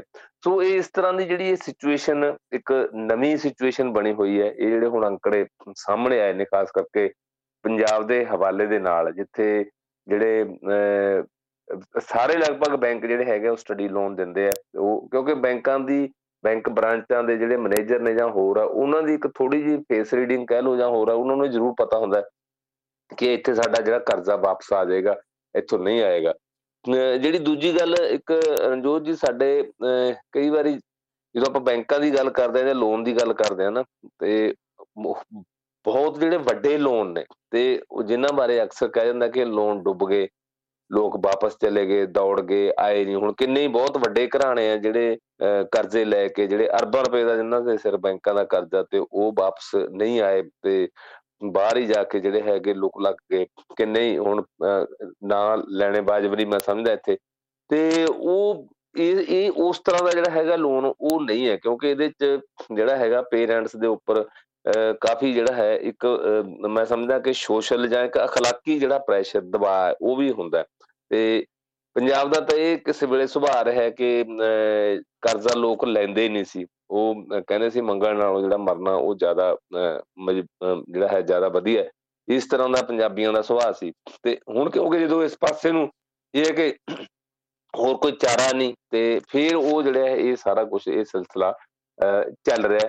ਤੇ ਇਹ ਹੈ ਕਿ ਜਿਹੜੇ ਇਹਦੇ ਚ ਇੱਕ ਵੱਡੀ ਗੱਲ ਹੈ ਕਿ ਜਦੋਂ ਇਹ ਸਟੱਡੀ, ਜਿੱਦਾਂ ਮੈਂ ਪਹਿਲਾਂ ਦੱਸਿਆ ਕਿ ਸਟੱਡੀ ਸ਼ੁਰੂ ਹੋ ਜਾਂਦੀ ਹੈ ਜਾਂ ਸਟੱਡੀ ਦਾ ਇੱਕ ਪੀਰੀਅਡ ਮਿਥਿਆ ਜਾਂਦਾ ਕਿ 2 ਸਾਲ ਬਾਅਦ ਸ਼ੁਰੂ ਹੋਏਗਾ। ਜਦੋਂ ਉੱਥੋਂ ਕੋਈ ਨਹੀਂ ਆਉਂਦਾ ਜਾਂ ਕਰਜ਼ੇ ਨਹੀਂ ਮੁੜਦੇ, ਫਿਰ ਡਿਫਾਲਟਰ ਬੱਚੇ ਹੋ ਜਾਂਦੇ ਆ। ਤੇ ਅਸਲ ਦੇ ਵਿੱਚ ਕਿਉਂਕਿ ਨਾਲ ਜਿਹੜੇ ਗਰੰਟੀ, ਜਿਨ੍ਹਾਂ ਦੀ ਗਰੰਟੀ ਹੁੰਦੀ ਹੈ ਜਾਂ ਉਹ ਪੇਰੈਂਟਸ ਹੀ ਹੁੰਦੇ ਆ ਮੋਸਟਲੀ, ਜਾਂ ਜਿਨ੍ਹਾਂ ਦੇ ਕਾਗਜ਼ ਪੱਤਰ ਬੈਂਕ ਨੇ ਰੱਖੇ ਹੁੰਦੇ ਆ, ਉਹਨਾਂ ਲਈ ਫਿਰ ਮੁਸ਼ਕਲ ਖੜੀ ਹੋ ਜਾਂਦੀ ਹੈ। ਉਹਨਾਂ ਲਈ 2-3 ਤਰ੍ਹਾਂ ਦੀਆਂ ਮੁਸ਼ਕਲਾਂ ਆਉਂਦੀਆਂ ਨੇ। ਇੱਕ ਤਾਂ ਇਹ ਕਿ ਜਿਨ੍ਹਾਂ ਨੇ ਕੋਈ ਐਗਰੀਕਲਚਰ ਲੋਨ ਲੈਣਾ ਹੁੰਦਾ ਹੈ ਜਾਂ ਕਿਸੇ ਟਰੈਕਟਰ ਵਾਸਤੇ ਜਾਂ ਹੋਰ ਕਿਤੇ ਲੋਨ, ਫਿਰ ਉਹ ਲੈ ਨਹੀਂ ਸਕਦੇ ਕਿਉਂਕਿ ਸਿਬਲ ਦੇ ਵਿੱਚ ਉਹਨਾਂ ਦਾ ਰਿਕਾਰਡ ਚਲਾ ਜਾਂਦਾ ਹੈ। ਉਹ ਜਦੋਂ ਵੀ ਡਿਫਾਲਟਰ ਕੋਈ ਸ਼ੋਅ ਹੋ ਜਾਂਦਾ ਫਿਰ, ਕਿਉਂਕਿ ਹੋਰ ਕਿਸੇ ਲੋਨ ਲਈ ਜਾਂ ਹੋਰ ਹੈ, ਉਹ ਜਿਹੜਾ ਹੈ ਉਹ ਕੈਂਡੀਡੇਟ ਨਹੀਂ ਰਹਿੰਦਾ, ਉਹਦੇ ਲਈ ਉਹਦੀ ਯੋਗਤਾ ਨਹੀਂ ਰਹਿੰਦੀ। ਇਹ ਇੱਕ ਸਮੱਸਿਆ ਜਿਹੜੀ ਹੈ ਨਵੀਂ, ਜਿਹੜੀ ਫੇਸ ਪੇਰੈਂਟਸ ਨੂੰ ਕਈ ਵਾਰੀ ਕਰਨੀ ਪੈਂਦੀ ਹੈ। ਤੇ ਉਂਝ ਜੇ ਦੇਖਿਆ ਜਾਵੇ ਬਾਕੀ ਜਿਹੜੇ ਦੇਸ਼ ਦੇ ਵਿੱਚ ਹੋਰਾਂ ਦੇ ਕਰਜ਼ੇ ਨੇ ਉਹਦੇ ਮੁਕਾਬਲੇ ਤਾਂ ਖੈਰ ਇਹ ਪੂਰੇ ਪੰਜਾਬ ਦਾ ਕੋਈ 3000 ਕਰੋੜ ਤੋਂ ਵੀ ਘੱਟ ਹੈ। ਉਹ ਐਡੀ ਵੱਡੀ ਰਕਮ ਉਵੇਂ ਨਹੀਂ ਬਣਦੀ, ਕਿਉਂਕਿ ਜਿਸ ਤਰ੍ਹਾਂ ਜਿਹੜਾ ਸੀ ਆਪਾਂ ਡਿਸਕਸ ਕੀਤਾ ਕਿ ਸਾਡੇ ਜਿਹੜੇ ਹੈਗੇ 38,000 ਤੋਂ ਵੱਧ, 38,700 ਮਤਲਬ ਕਿ ਇੰਨੇ ਕੁ ਜਿਹੜੇ ਬੱਚੇ ਆ ਉਹ ਜਿਨ੍ਹਾਂ ਦੇ ਸਿਰ ਕਰਜ਼ੇ ਖੜੇ ਆ, ਉਹ ਨੇਗੇ। ਤੇ ਪਰ ਉਂਝ ਇਹ ਹੈ ਕਿ ਜਦੋਂ ਆਪਾਂ ਇੰਡੀਵਿਜੂਅਲ ਦੇਖਦੇ ਹਾਂ, ਵਿਅਕਤੀਗਤ ਤੌਰ ਤੇ ਦੇਖਦੇ ਹਾਂ, ਇੱਕ ਪਰਿਵਾਰ ਨੂੰ ਯੂਨਿਟ ਮੰਨ ਕੇ ਜਾਂ ਇੱਕ ਬੱਚੇ ਨੂੰ ਜਿਹੜਾ ਕਰਜ਼ਈ ਹੈ, ਤੇ ਫਿਰ ਇਹ ਲੱਗਦਾ ਕਿ ਇੱਕ ਗੰਭੀਰ ਸੰਕਟ ਹੈ ਜਿਸ ਵੱਲ ਜਿਹੜਾ ਸਾਡਾ ਸੂਬਾ ਵੱਧ ਰਿਹਾ ਹੈ। ਤੇ ਪਤਾ ਨਹੀਂ ਇਸ ਤਰ੍ਹਾਂ ਦੀ ਜਿਹੜੀ ਸਿਚੁਏਸ਼ਨ ਤੋਂ, ਸਥਿਤੀ ਤੋਂ ਕਦੋਂ ਨਿਜਾਤ ਇਹਨੂੰ ਮਿਲੇਗੀ। ਸੋ ਇੱਧਰ ਜਿਹੜੀ ਅਗਲੀ ਖਬਰ ਹੈ, ਲਗਭਗ ਇਹ ਵੀ ਨਾਲ ਹੀ ਜਹਾਜ਼ ਜੁੜਦੀ ਹੈ। ਫਰਾਂਸ ਦੇ ਵਿੱਚ ਜਿਹੜਾ ਜਹਾਜ਼ ਘੇਰਿਆ ਸੀ, ਉਹ ਵੀ ਇਸੇ ਤਰ੍ਹਾਂ ਦੇ ਪ੍ਰਵਾਸ ਦੀ ਇੱਕ ਕਹਾਣੀ ਹੈ। ਸੁਣਨ ਦੇ ਵਿੱਚ ਇਹ ਵੀ ਆ ਰਿਹਾ ਹੈ ਕਿ ਉੱਥੇ ਹੁਣ 10 ਕੁ ਦੇ ਕਰੀਬ ਜਿਹੜੇ ਲੋਕ ਨੇ ਉਹਨਾਂ ਨੇ ਆਪਣਾ ਵੀਜ਼ਾ ਫਾਈਲ ਵੀ ਕਰ ਦਿੱਤਾ ਵਾ ਕਿ ਸਾਨੂੰ ਖਤਰਾ, ਆਪਾਂ ਇੱਥੇ ਰਹਿਣਾ ਵਾ। ਹਾਲੇ ਚਲੋ ਹੋਰ ਚੀਜ਼ਾਂ ਦੀ ਵਿੱਚ ਪੁਸ਼ਟੀ ਹੋਊਗੀ।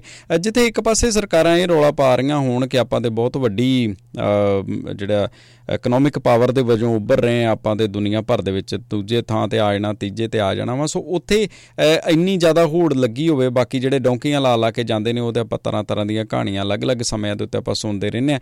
ਜੇ ਆਪਾਂ ਐਡੀ ਵੱਡੀ ਇਕੋਨਮੀ ਆਪਾਂ ਹੋ ਰਹੇ ਹਾਂ ਤਾਂ ਫਿਰ ਇਹ ਪ੍ਰੈਕਟੀਕਲੀ ਆਹ ਚੀਜ਼ਾਂ ਇਗਨੋਰ ਤਾਂ ਨਹੀਂ ਕੀਤੀਆਂ ਜਾ ਸਕਦੀਆਂ। ਨਹੀਂ ਦੇਖੋ, ਇਹ ਤਾਂ ਜਿਹੜੀ ਕਮਾਲ ਦੀ ਗੱਲ ਹੈ ਕਿ ਇਸ ਤਰ੍ਹਾਂ ਦਾ ਵੀ ਹੁਣ ਨਵਾਂ ਐਕਸਪੀਰੀਅੰਸ ਜਿਹੜਾ ਹੈਗਾ ਉਹ ਸ਼ੁਰੂ ਹੋ ਗਿਆ।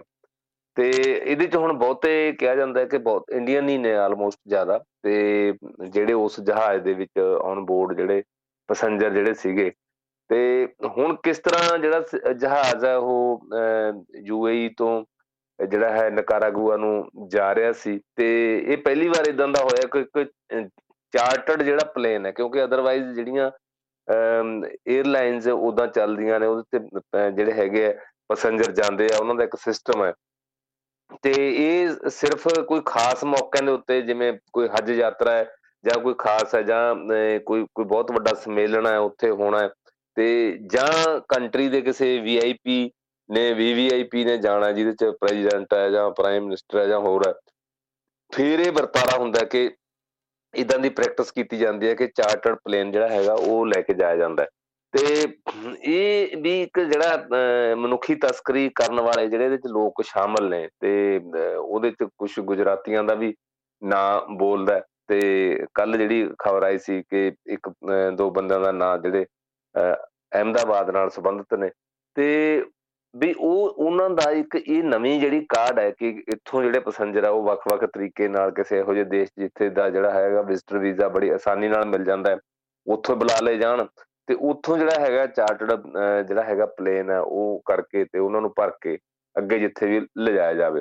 ਹੁਣ ਇਹਦੇ 'ਚ 2 ਰਾਵਾਂ ਤਾਂ ਕੋਈ ਹੈ ਹੀ ਨਹੀਂ, ਭਾਵੇਂ ਫਰਾਂਸ ਦੇ ਜਿਹੜੇ ਸੀਗੇ ਇਨਵੈਸਟੀਗੇਟਰ ਜਿਨ੍ਹਾਂ ਨੇ ਇਹਨਾਂ ਨੂੰ ਪੁੱਛਗਿੱਛ ਕੀਤੀ, ਜਿਹਦੇ 'ਚ ਜੱਜ ਸੀ ਜਾਂ ਹੋਰ ਹੈ, ਤੇ ਉਹਨਾਂ ਨੇ ਕੀ ਹੈ ਇੰਡੀਵਿਜੂਅਲੀ ਹਰੇਕ ਨਾਲ ਇੰਟਰਵਿਊ ਕੀਤੀ ਜਾਂ ਹਰੇਕ ਨੂੰ ਪੁੱਛਿਆ ਹੋਣਾ ਵੀ ਤੁਸੀਂ ਮਰਜ਼ੀ ਨਾਲ ਜਾ ਰਹੇ ਹੋ ਕਿ ਤੁਹਾਨੂੰ ਲਿਜਾਇਆ ਜਾ ਰਿਹਾ। ਉਹਨਾਂ ਨੇ ਕਹਿਤਾ ਹੋਣਾ, ਉਹਨਾਂ ਨੂੰ ਪਹਿਲਾਂ ਇਹ ਜਿਹੜਾ ਹੈ ਦੱਸਤਾ ਹੋਣਾ ਵੀ ਜੇ ਕੋਈ ਪੁੱਛੇ ਤਾਂ ਤੁਸੀਂ ਇਹ ਕਹਿਣਾ ਅਸੀਂ ਆਪਣੀ ਖੁਸ਼ੀ ਨਾਲ ਜਾ ਰਹੇ ਹਾਂ, ਸੈਰ ਕਰਨ ਜਾ ਰਹੇ ਹਾਂ, ਜਾਂ ਜਿੱਦਾਂ ਦਾ ਵੀ ਤਰੀਕਾ ਹੁੰਦਾ ਆਪਣੀ ਮਰਜ਼ੀ ਦੇ ਨਾਲ ਜਾ ਰਹੇ ਹਾਂ। ਤੇ ਇਹਦੇ 'ਚ ਲੱਗਦਾ ਹੈ ਕਿ ਜਿਹੜੀ ਹਿਊਮਨ ਟਰੈਫਿਕਿੰਗ ਹੈ, ਜਿਹਦੇ 'ਚ ਸਭ ਤੋਂ ਵੱਡੀ ਜਿਹੜੀ ਗੱਲ ਇਹ ਲੱਗ ਰਹੀ ਹੈ ਕਿ ਇਹਦੇ 'ਚ ਕੋਈ ਇਹ ਹੈ ਹੀ ਨਹੀਂ 2 ਰਾਵਾਂ ਕਿ ਏਦਾਂ ਦੀ ਗੱਲ ਨਹੀਂ ਹੈ। ਤੇ ਦੂਸਰਾ ਇਹ ਵੀ ਜੋ ਮਰਜ਼ੀ ਨਾਲ ਵੀ ਜਾ ਰਿਹਾ ਨਿਕਾਰਾਗੁਆ, ਸਾਨੂੰ ਸਾਰਿਆਂ ਨੂੰ ਪਤਾ ਹੈ ਕਿ ਕਿੱਡਾ ਕੁ ਡਿਵੈਲਪਡ ਕੰਟਰੀ ਹੈ ਜਾਂ ਹੋਰ ਹੈ। ਤੇ ਅਮਰੀਕਾ ਦੇ ਉਹਨਾਂ ਦੇਸ਼ਾਂ ਦੇ ਵਿੱਚੋਂ ਹੈ, ਸੈਂਟਰਲ ਅਮਰੀਕਾ ਦੇ ਵਿੱਚੋਂ, ਜਿਨ੍ਹਾਂ ਦੇਸ਼ਾਂ ਦੀ ਹਾਲਤ ਜਿਹੜੀ ਹੈ ਆਮ, ਜਿਹੜੇ ਅਜੇ ਵਿਕਸਿਤ ਨਹੀਂ, ਘੱਟ ਵਿਕਸਿਤ ਦੇਸ਼ਾਂ ਦੇ ਵਿੱਚ ਹੈ, ਆਪਾਂ ਵਿਕਾਸਸ਼ੀਲ ਵੀ ਨਹੀਂ ਕਹਿ ਸਕਦੇ। ਤੇ ਉੱਥੋਂ ਜਾ ਕੇ ਫਿਰ ਉਹਨਾਂ ਨੇ ਕੀ ਉੱਥੇ ਜਾ ਕੇ ਕਰਨਾ, ਤੇ ਉਹ ਤਾਂ ਸਾਫ਼ ਹੈ ਕਿ ਉੱਥੋਂ ਜਾਂ ਤਾਂ ਹੋਰ ਕਿਸੇ ਕੰਟਰੀ ਲਈ ਜਾਣਗੇ, ਘੱਟੋ ਘੱਟ US ਲਈ ਜਾਣਗੇ, ਜਿੱਦਾਂ ਪਹਿਲਾਂ ਦੀਆਂ ਘਟਨਾਵਾਂ ਹੁੰਦੀਆਂ ਕਿ ਕਿਸ ਤਰੀਕੇ ਨਾਲ ਜੰਗਲਾਂ ਵਿੱਚੋਂ ਦੀ ਉਹਨਾਂ ਨੂੰ ਪਾਰ ਕਰਾਇਆ ਜਾਂਦਾ ਹੈ ਤੇ ਨਜਾਇਜ਼ ਤਰੀਕੇ ਨਾਲ। ਇਹ ਤਾਂ ਹੁਣ ਅਗਲੀ ਗੱਲ ਜਦੋਂ ਇਹ ਖੁੱਲੇਗੀ ਜਾਂ ਹੋਰ ਹੈ, ਫਿਰ ਗੱਲਾਂ ਇਹ ਸਾਹਮਣੇ ਆ ਸਕਦੀਆਂ ਨੇ। ਤੇ ਚਲੋ ਹੁਣ ਇਹ ਜਹਾਜ਼ ਵਾਪਸ ਮੁੰਬਈ ਆ ਗਿਆ ਤੇ ਕਿਹਾ ਜਾ ਰਿਹਾ ਕਿ 276 ਉਹਦੇ ਚ ਜਿਹੜੇ ਯਾਤਰੀ ਨੇ, ਜਦ ਕਿ ਪਹਿਲਾਂ 303 ਯਾਤਰੀ ਉੱਥੋਂ ਗਏ ਸੀ ਜਦੋਂ ਜਹਾਜ਼ ਉੱਡਿਆ ਸੀ। ਤੇ 25 ਕਿਹਾ ਜਾਂਦਾ ਕਿ 25 ਮੁਸਾਫਰ ਅਜੇ ਵੀ ਫਰਾਂਸ ਦੇ ਵਿੱਚ ਰੁਕ ਗਏ ਨੇ। ਜਿੱਦਾਂ ਤੁਸੀਂ ਕਿਹਾ ਕਿ ਉਹਨਾਂ ਦੇ ਵਿੱਚੋਂ ਕੁਛ ਨੇ ਵੀਜ਼ਾ ਅਪਲਾਈ ਕਰਤਾ। ਤੇ ਇਹ ਵੀ ਖਬਰ ਹੈ, ਇੱਕ ਸਾਡੇ ਟਾਈਮਸ ਆਫ ਇੰਡੀਆ ਦੀ ਖਬਰ ਹੈ ਅੱਜ, ਕਿ ਜਿਹੜੇ ਹੈਗਾ 25 ਦੇ ਕਰੀਬ, ਜਿਹੜੇ ਸਾਰਿਆਂ ਨੇ ਇਹ ਕਹਿਤਾ ਕਿ ਅਸੀਂ ਪੋਲੀਟੀਕਲ ਅਸਾਈਲਮ ਲੈਣਾ ਚਾਹੁੰਦੇ ਹਾਂ ਇਸ ਦੇਸ਼ ਦੇ ਵਿੱਚ, ਤੇ ਉਹਨਾਂ ਨੂੰ ਉੱਥੋਂ ਜਿਹੜਾ ਹੈ ਉਹ ਭੇਜ ਦਿੱਤਾ, ਜਿਹੜਾ ਉਹਨਾਂ ਦਾ ਅਸਾਈਲਮ ਡਿਪਾਰਟਮੈਂਟ ਹੈ ਜਾਂ ਹੋਰ ਹੈ ਉਹਨਾਂ ਦੇ ਕੋਲ, ਤੇ ਕਿ ਇਹਨਾਂ ਦਾ ਮਾਮਲਾ ਕੀ ਹੋਏਗਾ। ਉਹ ਮੰਨੇ ਨਹੀਂ ਵਾਪਸ ਆਉਣ ਲਈ, ਉਸਦੇ ਜਹਾਜ਼ ਦੇ ਵਿੱਚੋਂ ਵਾਪਸ ਜਿਹੜੇ ਹੈਗੇ ਔਨ ਬੋਰਡ ਆਏ ਨਹੀਂ ਭਾਰਤ। ਤੇ ਹੁਣ ਉਹਨਾਂ ਨੇ ਨਾਲ ਇਹ ਵੀ ਕਿਹਾ ਕਿ ਇਹਨਾਂ ਵਿੱਚੋਂ ਬਹੁਤੇ ਜਿਹੜੇ ਹੈਗੇ ਆ ਉਹ ਹਿੰਦੀ ਤੇ ਜਿਹੜੇ ਤਮਿਲ ਬੋਲਦੇ ਆ। ਤੇ ਜਿਹੜੀਆਂ ਤਸਵੀਰਾਂ ਦੇ ਵਿੱਚ ਕੁਛ ਜਿਹੜੇ ਹੈਗੇ ਆ ਪੱਗਾਂ ਵਾਲੇ ਲੋਕ ਵੀ ਨੇ, ਉਹ ਤੋਂ ਲੱਗਦਾ ਕਿ ਪੰਜਾਬ ਦੇ ਲੋਕ ਵੀ ਉਹਦੇ 'ਚ ਸ਼ਾਮਿਲ ਹੋਣਗੇ, ਤੇ ਭਾਵੇਂ ਉਹ ਹਿੰਦੀ ਬੋਲਦੇ ਹੋਣਗੇ ਕਿਉਂਕਿ ਪੰਜਾਬੀ ਬੋਲ ਹੀ ਲੈਂਦੇ ਹਿੰਦੀ। ਤੇ ਉੱਥੋਂ ਹੁਣ ਇਹ ਲੱਗਦਾ ਕਿ ਮਸਲਾ ਏਦਾਂ ਦਾ ਹੀ ਹੈ ਕਿ ਤੁਹਾਨੂੰ ਅਸੀਂ ਕੰਮ ਦਵਾਵਾਂਗੇ, ਤੁਹਾਨੂੰ ਲਿਜਾਵਾਂਗੇ ਜਾਂ ਹੋਰ ਹੈ। ਤੇ ਉਹਦੇ 'ਚ ਜਿਹੜੇ ਏਜੰਟ ਨੇ, ਕੌਣ ਸ਼ਾਮਲ ਨੇ, ਹੋਰ ਹੈ। ਤਾਂ ਜੇ ਇਹਦੇ ਤੇ ਹੁਣ ਇਮਾਨਦਾਰੀ ਦੇ ਨਾਲ ਕੋਈ ਇਨਕੁਆਇਰੀ ਹੋਏਗੀ ਜਾਂ ਗੱਲ ਬੈਠੇਗੀ ਤਾਂ ਹੀ ਜਿਹੜਾ ਹੈਗਾ ਉਹਨਾਂ ਦਾ ਪਤਾ ਲੱਗ ਸਕਦਾ। ਉਂਝ ਇਹ ਹੈ ਕਿ ਜੇ ਹੁਣ ਇਹ ਤਰੀਕਾ ਅਪਣਾਇਆ ਜਾਂਦਾ ਹੈ, ਤੇ ਮੈਨੂੰ ਲੱਗਦੀ ਹੈ ਕਿ ਕਿਉਂਕਿ ਆਮ ਤੌਰ ਤੇ ਇਹ ਜਦੋਂ ਆਪਾਂ ਗੱਲ ਕਰਦੇ ਸੀ, ਖਾਸ ਕਰਕੇ ਜਿਹੜੀ ਇਹ ਜਿਹੜਾ ਇਲਾਕਾ ਯੂਰਪ ਦਾ ਕੁਛ ਇਲਾਕਾ ਜਾਂ ਜਿਹੜਾ ਹੈਗਾ ਸਾਊਥ ਅਮਰੀਕਾ ਜਿਹੜਾ ਰੀਜਨ ਹੈ, ਤੇ ਉੱਥੇ ਇਹ ਸੀ ਕਿ ਕਿਸ਼ਤੀਆਂ ਵਗੈਰਾ ਰਾਹੀਂ ਜਾਂ ਫੈਰੀ ਰਾਹੀਂ ਜਾਂ ਹੋਰ ਹੈ ਏਦਾਂ ਦੀ ਟ੍ਰੈਫਿਕਿੰਗ ਦੇ ਮਾਮਲੇ ਸਾਹਮਣੇ ਆਉਂਦੇ ਸੀ। ਤੇ ਇਹ ਹੁਣ ਨਵੀਂ ਜਿਹੜੀ ਗੱਲ ਕਿ ਚਾਰਟਰਡ ਜਿਹੜਾ ਪਲੇਨ ਹੀ ਲਿਜਾ ਕੇ ਪੂਰੇ ਦਾ ਪੂਰਾ ਜਹਾਜ਼ ਹੀ ਜਿਹੜਾ ਉੱਥੇ ਉਹਨਾਂ ਲੋਕਾਂ ਦੇ ਉਤਾਰਤਾ ਜਾਵੇ ਜਿਹੜੇ ਸਾਰੇ ਹੀ ਜਿਹੜੇ ਨਜਾਇਜ਼ ਤੌਰ ਤੇ ਜਾ ਰਹੇ ਨੇ। ਇਹ ਇੱਕ ਜਿਹੜੀ ਨਵੀਂ ਘਟਨਾ ਸਾਹਮਣੇ ਆਈ ਹੈ। ਹੁਣ ਆਉਣ ਵਾਲੇ ਦਿਨਾਂ 'ਚ ਭਾਰਤ ਦੇ ਵਿੱਚ ਇਹਨਾਂ ਦੀ ਕੋਈ ਇਨਕੁਆਇਰੀ ਹੁੰਦੀ ਹੈ, ਕਿੰਨੀ ਕੁ ਇਮਾਨਦਾਰੀ ਨਾਲ ਹੁੰਦੀ ਹੈ ਜਾਂ ਹੋਰ ਹੈ, ਤੇ ਇਹ ਤਾਂ ਹੁਣ ਆਉਣ ਵਾਲੇ ਦਿਨਾਂ ਦੇ ਵਿੱਚ ਜਿਹੜਾ ਹੈ ਉਹ ਪਤਾ ਲੱਗ ਸਕਦਾ ਹੈ। ਜਾਂ ਜਿਹੜੇ ਲੋਕ ਇੱਥੋਂ ਗਏ ਸੀ ਉਹਨਾਂ ਦਾ ਕਿੰਨਾ ਕੁ ਪੈਸਾ ਇਨਵੋਲਵ ਹੈ, ਏਜੰਟਾਂ ਨੇ ਉਹਨਾਂ ਤੋਂ ਪੈਸਾ ਕਿੰਨਾ ਲਿਆ, ਤੇ ਜਾਂ ਕੀ ਜਿੱਦਾਂ ਪਹਿਲਾਂ ਦੀ ਇਹ ਗੱਲ ਚੱਲ ਰਹੀ ਸੀ ਕਿ ਇੱਥੋਂ ਖਾਸ ਕਰਕੇ ਸਾਡੀਆਂ ਕੁੜੀਆਂ ਨੂੰ ਜਾਂ ਹੋਰ ਇਹ ਕਹਿ ਕੇ ਲਿਜਾਇਆ ਜਾਂਦਾ ਤੁਹਾਨੂੰ ਉੱਥੇ ਚੰਗੀਆਂ ਖਾਸੀਆਂ ਨੌਕਰੀਆਂ ਦਿੱਤੀਆਂ ਜਾਣਗੀਆਂ, ਤੇ ਉੱਥੇ ਉਹਨਾਂ ਨੂੰ ਬੰਦੀ ਬਣਾ ਕੇ ਘਰਾਂ ਦੇ ਵਿੱਚ ਸਫਾਈ ਜਾਂ ਹੋਰ ਏਦਾਂ ਦੇ ਤੌਰ ਤੇ ਲੇਬਰ ਦੇ ਤੌਰ ਤੇ ਰੱਖਿਆ ਜਾਂਦਾ। ਖਾਸ ਕਰਕੇ ਅਰਬ ਦੇਸ਼ਾਂ ਦੇ ਵਿੱਚ ਇਹ ਮਸਲੇ ਹੁਣ ਬਹੁਤ ਸਾਹਮਣੇ ਆ ਰਹੇ ਨੇ। ਪਿੱਛੇ ਪੰਜਾਬ ਦੇ ਵਿੱਚ 2-3 ਤਾਂ ਮਸਲੇ ਆਏ ਕਿ ਸਾਡੇ ਪੋਲੀਟੀਕਲ ਬੰਦਿਆਂ ਦੇ ਦਖਲ ਦੇ ਨਾਲ ਜਿਹੜੀਆਂ ਉਹ ਕੁੜੀਆਂ ਨੇ, ਕੋਈ ਦੁਬਈ ਤੋਂ, ਕੋਈ ਸਾਊਦੀ ਅਰਬੀਆ ਤੋਂ ਜਾਂ ਹੋਰ, ਉਹ ਵਾਪਸ ਉਹਨਾਂ ਨੂੰ ਬੁਲਾਇਆ ਗਿਆ ਜਿਹਨਾਂ ਤੋਂ ਘਰਾਂ 'ਚ ਸਫਾਈ ਕਰਾਈ ਜਾਂਦੀ ਸੀ, ਨੌਕਰਾਂ ਵਾਂਗ ਰੱਖਿਆ ਜਾਂਦਾ ਸੀ, ਬੰਧੂਆ ਮਜ਼ਦੂਰ ਬਣਾ ਕੇ। ਸੋ ਇਹ ਗੱਲ ਹੁਣ ਹੈ ਪਰ ਬਹੁਤ ਖਤਰਨਾਕ। ਜਿਹੜੀ ਤੁਸੀਂ ਸ਼ੁਰੂ 'ਚ ਰਣਜੋਤ ਜੀ ਗੱਲ ਕੀਤੀ ਸੀ ਉਹ ਬਹੁਤ ਇੰਪੋਰਟੈਂਟ ਹੈ। ਇਹ ਬੜਾ ਵੱਡਾ ਸਵਾਲ ਹੈ ਕਿ ਜਦੋਂ ਭਾਰਤ ਦੁਨੀਆ ਦੀ ਜਿਹੜੀ ਹੈ ਤੀਜੀ ਵੱਡੀ ਆਰਥਿਕਤਾ ਬਣਨ ਜਾ ਰਿਹਾ, ਇਹ ਦਾਅਵੇ ਕੀਤੇ ਜਾ ਰਹੇ ਨੇ ਸਾਡੇ ਸਿਆਸੀ ਲੋਕਾਂ ਵੱਲੋਂ ਵੀ, ਵਾਰ-ਵਾਰ ਜਿਹੜੀ ਇਹ ਗੱਲ ਕੀਤੀ ਜਾ ਰਹੀ ਹੈ। ਜਾਂ ਕਈ ਵਾਰ ਜਿਹੜੇ ਭਾਰਤ ਦੀ ਜਿਹੜੀ ਮੌਜੂਦਾ ਸੱਤਾ ਦੇ ਵਿੱਚ ਜਿਹੜੀ ਸਰਕਾਰ ਹੈ ਜਾਂ ਸੱਤਾਧਾਰੀ ਧਿਰ ਹੈ, ਤੇ ਉਹਦੇ ਪੱਖੀ ਕਈ ਹੋਰ ਦੇਸ਼ਾਂ ਦੇ ਵਿੱਚ ਵੀ ਏਜੰਸੀਆਂ ਜਾਂ ਹੋਰ ਕੰਮ ਕਰਦੀਆਂ ਨੇ, ਉਹ ਵੀ ਵਾਰ-ਵਾਰ ਇਹ ਸਰਵੇਖਣ ਕਰਾ ਕੇ ਦੱਸਦੀਆਂ ਨੇ ਕਿ ਇੰਨੀ ਵੱਡੀ ਆਰਥਿਕਤਾ ਬਣਨ ਜਾ ਰਿਹਾ। ਹੋਰ ਫਿਰ ਇਹ ਲੋਕ ਕਿਉਂ ਇੱਥੋਂ ਜਾ ਰਹੇ ਨੇ, ਲੋਕਾਂ ਲਈ ਰੁਜ਼ਗਾਰ ਇੱਥੇ ਨਹੀਂ ਆ ਹੱਥਾਂ ਵਾਸਤੇ ਜਾਂ ਹੋਰ ਆ। ਵਾਰ-ਵਾਰ ਇੱਥੇ ਜਿਹੜੀ ਵਿਰੋਧੀ ਧਿਰ ਇਹ ਕਹਿੰਦੀ ਆ ਰਹੀ ਹੈ ਕਿ ਬੇਰੁਜ਼ਗਾਰੀ ਸਭ ਤੋਂ ਵੱਡਾ ਜਿਹੜਾ ਮਸਲਾ ਹੈ, ਤੇ ਪਰ ਦੂਜੇ ਪਾਸੇ ਆਹ ਜਿਹੜੀ ਵੱਡੀ ਇਕੋਨਮੀ ਵਾਲੀ ਗੱਲ ਹੈ ਇਹ ਕੀਤੀ ਜਾ ਰਹੀ ਹੈ। ਤੇ ਇਹਦੇ 'ਚ ਤਾਂ ਖੈਰ ਕੋਈ ਸ਼ੱਕ ਨਹੀਂ ਕਿ ਭਾਰਤ ਜਿਹੜੀ ਹੈ ਉਹ ਮੰਡੀ ਬਹੁਤ ਵੱਡੀ ਹੈ, ਇੱਥੇ ਆਬਾਦੀ ਜ਼ਿਆਦਾ ਹੋਣ ਕਰਕੇ ਹੁਣ ਤਾਂ ਦੁਨੀਆ ਦਾ ਪਹਿਲੇ ਸਭ ਤੋਂ ਵੱਧ ਡੈਂਸਿਟੀ ਵਾਲੀ ਆਬਾਦੀ ਵਾਲਾ ਦੇਸ਼ ਬਣ ਗਿਆ ਇਹ। ਤੇ ਹੁਣ ਜੇ ਤੁਸੀਂ ਉਸ ਆਪਣੀ ਮਾਰਕੀਟ ਨੂੰ ਜਾਂ ਮੰਡੀ ਨੂੰ ਜਿੱਥੇ ਲੋਕਾਂ ਨੇ ਆ ਕੇ ਸੌਦਾ ਵੇਚਣਾ, ਉਹਨੂੰ ਇੱਕ ਆਰਥਿਕਤਾ ਦਾ ਰੂਪ ਮੰਨੋਗੇ ਜਾਂ ਵੱਡੀ ਆਰਥਿਕਤਾ ਮੰਨੋਗੇ, ਮੇਰਾ ਖਿਆਲ ਹੈ ਇਹ ਗਲਤ ਫਹਿਮੀ ਹੈ। ਜੇ ਤੁਹਾਡੀ ਪਰ ਕੈਪੀਟਲ ਇਨਕਮ ਦੇ ਵਿੱਚ ਜਿਹੜੀ ਆ ਉਹ ਵਾਧਾ ਨਹੀਂ ਹੁੰਦਾ, ਜਿੰਨਾ ਚਿਰ ਤੁਸੀਂ ਜੇ ਦਾਅਵਾ ਕਰਦੇ ਹੋ ਕਿ 80 ਜਿਹੜੇ ਕਰੋੜ ਲੋਕਾਂ ਨੂੰ ਜਿਹੜਾ ਹੈ ਅਸੀਂ ਮੁਫ਼ਤ ਆਟਾ ਦਾਲ ਦੇ ਰਹੇ ਹਾਂ, ਮਤਲਬ ਕਿ ਉਹ 2 ਡੰਗ ਦੀ ਆਪਣੀ ਰੋਟੀ ਵੀ ਆਪ ਰੋਜ਼ੀ ਨਹੀਂ ਕਮਾ ਸਕਦੇ, ਅਸੀਂ ਸਰਕਾਰ ਵੱਲੋਂ ਦਿੱਤੀ ਜਾ ਰਹੀ ਹੈ, ਫਿਰ ਮੇਰਾ ਖਿਆਲ ਹੈ ਜਿਹੜੇ ਦਾਅਵੇ ਆ ਜਿਹੜੇ ਵੱਡੇ, ਇਹ ਇਹਨਾਂ ਦਾ ਕੋਈ ਜਿਹੜਾ ਫਾਇਦਾ ਨਹੀਂ ਹੈ। ਜਾਂ ਜਿਹੜੀ ਇਹ ਹੁਣ ਘਟਨਾ ਵਾਪਰੀ ਹੈ ਤੇ ਇਹ ਇੱਕ ਨਵੀਂ ਤਰ੍ਹਾਂ ਦਾ ਮਾਮਲਾ ਸਾਹਮਣੇ ਆਇਆ ਤੇ ਇਹਦੇ ਇਸ ਗੱਲ ਦੀ ਇੱਕ ਪ੍ਰਤੱਖ ਜਿਹੜੀ ਤਸਵੀਰ ਹੁਣ ਸਾਨੂੰ ਦੱਸ ਦਿੰਦੀ ਹੈ ਕਿ ਆਰਥਿਕ ਤੌਰ ਤੇ ਸਾਡੇ ਦੇਸ਼ ਦੀ ਸਥਿਤੀ ਕੀ ਹੈ, ਜਿੱਥੋਂ ਲੋਕਾਂ ਨੂੰ ਇਸ ਤਰੀਕੇ ਨਾਲ ਵੀ ਜਿਹੜਾ ਹੈਗਾ ਬਾਹਰਲੇ ਮੁਲਕਾਂ ਦੇ ਵਿੱਚ ਰੁਜ਼ਗਾਰ ਵਾਸਤੇ ਜਾਣਾ ਪੈ ਰਿਹਾ। ਜੀ ਬਹੁਤ ਸ਼ੁਕਰੀਆ ਤੁਹਾਡਾ ਸਮਾਂ ਦੇਣ ਦੇ ਲਈ। ਹਾਂਜੀ, ਧੰਨਵਾਦ ਜੀ। ਦੋਸਤੋ, ਇਸ ਸਨ ਸਾਡੇ ਨਾਲ ਪ੍ਰੀਤਮ ਰੁਪਾਲ ਜੀ, ਤੇ ਹੁਣ ਸਮਾਂ ਆ ਗਿਆ ਤੁਹਾਡੇ ਕੋਲੋਂ ਇਜਾਜ਼ਤ ਲੈਣ ਦਾ। ਹੱਸਦੇ ਖੇਡਦੇ ਰਹੋ, ਚੜ੍ਹਦੀ ਕਲਾ ਦੇ ਵਿੱਚ ਰਹੋ, ਸੁਣਦੇ ਰਹੋ ਰੇਡੀਓ ਹਾਂਜੀ 1674 AM।